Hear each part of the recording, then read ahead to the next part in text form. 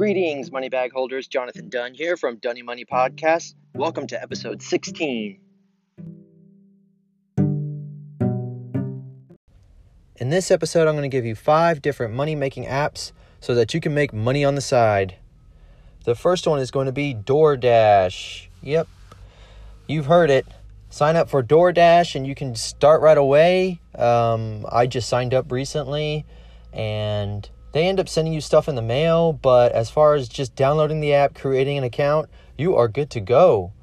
Another app is Instacart. Instacart is an app where you get to go and shop for other people. So if you're already going to the grocery store and shopping for yourself, log into the app, find a gig, find a job, accept it, and shop away. I believe Instacart gives you a credit card, and with that credit card, you are able to buy other people's items, and then you deliver the stuff.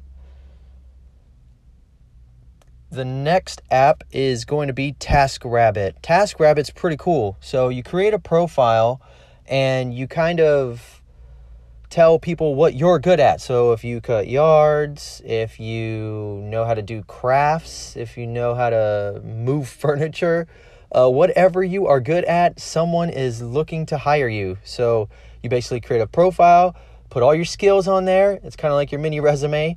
And yeah, you'll be good to go.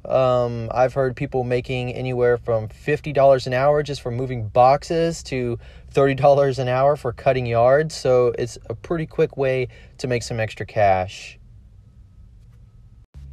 The fourth money-making app is Fiverr. Fiverr's pretty cool, as in if you need anything digitally created, for example, logos, marketing, like flyers, business cards, etc., or you just need someone to do some data entry, Fiverr is a good way to make some extra cash. You good at Excel? Get on Fiverr. If you're good with Microsoft Word, get on Fiverr. You good with publishing?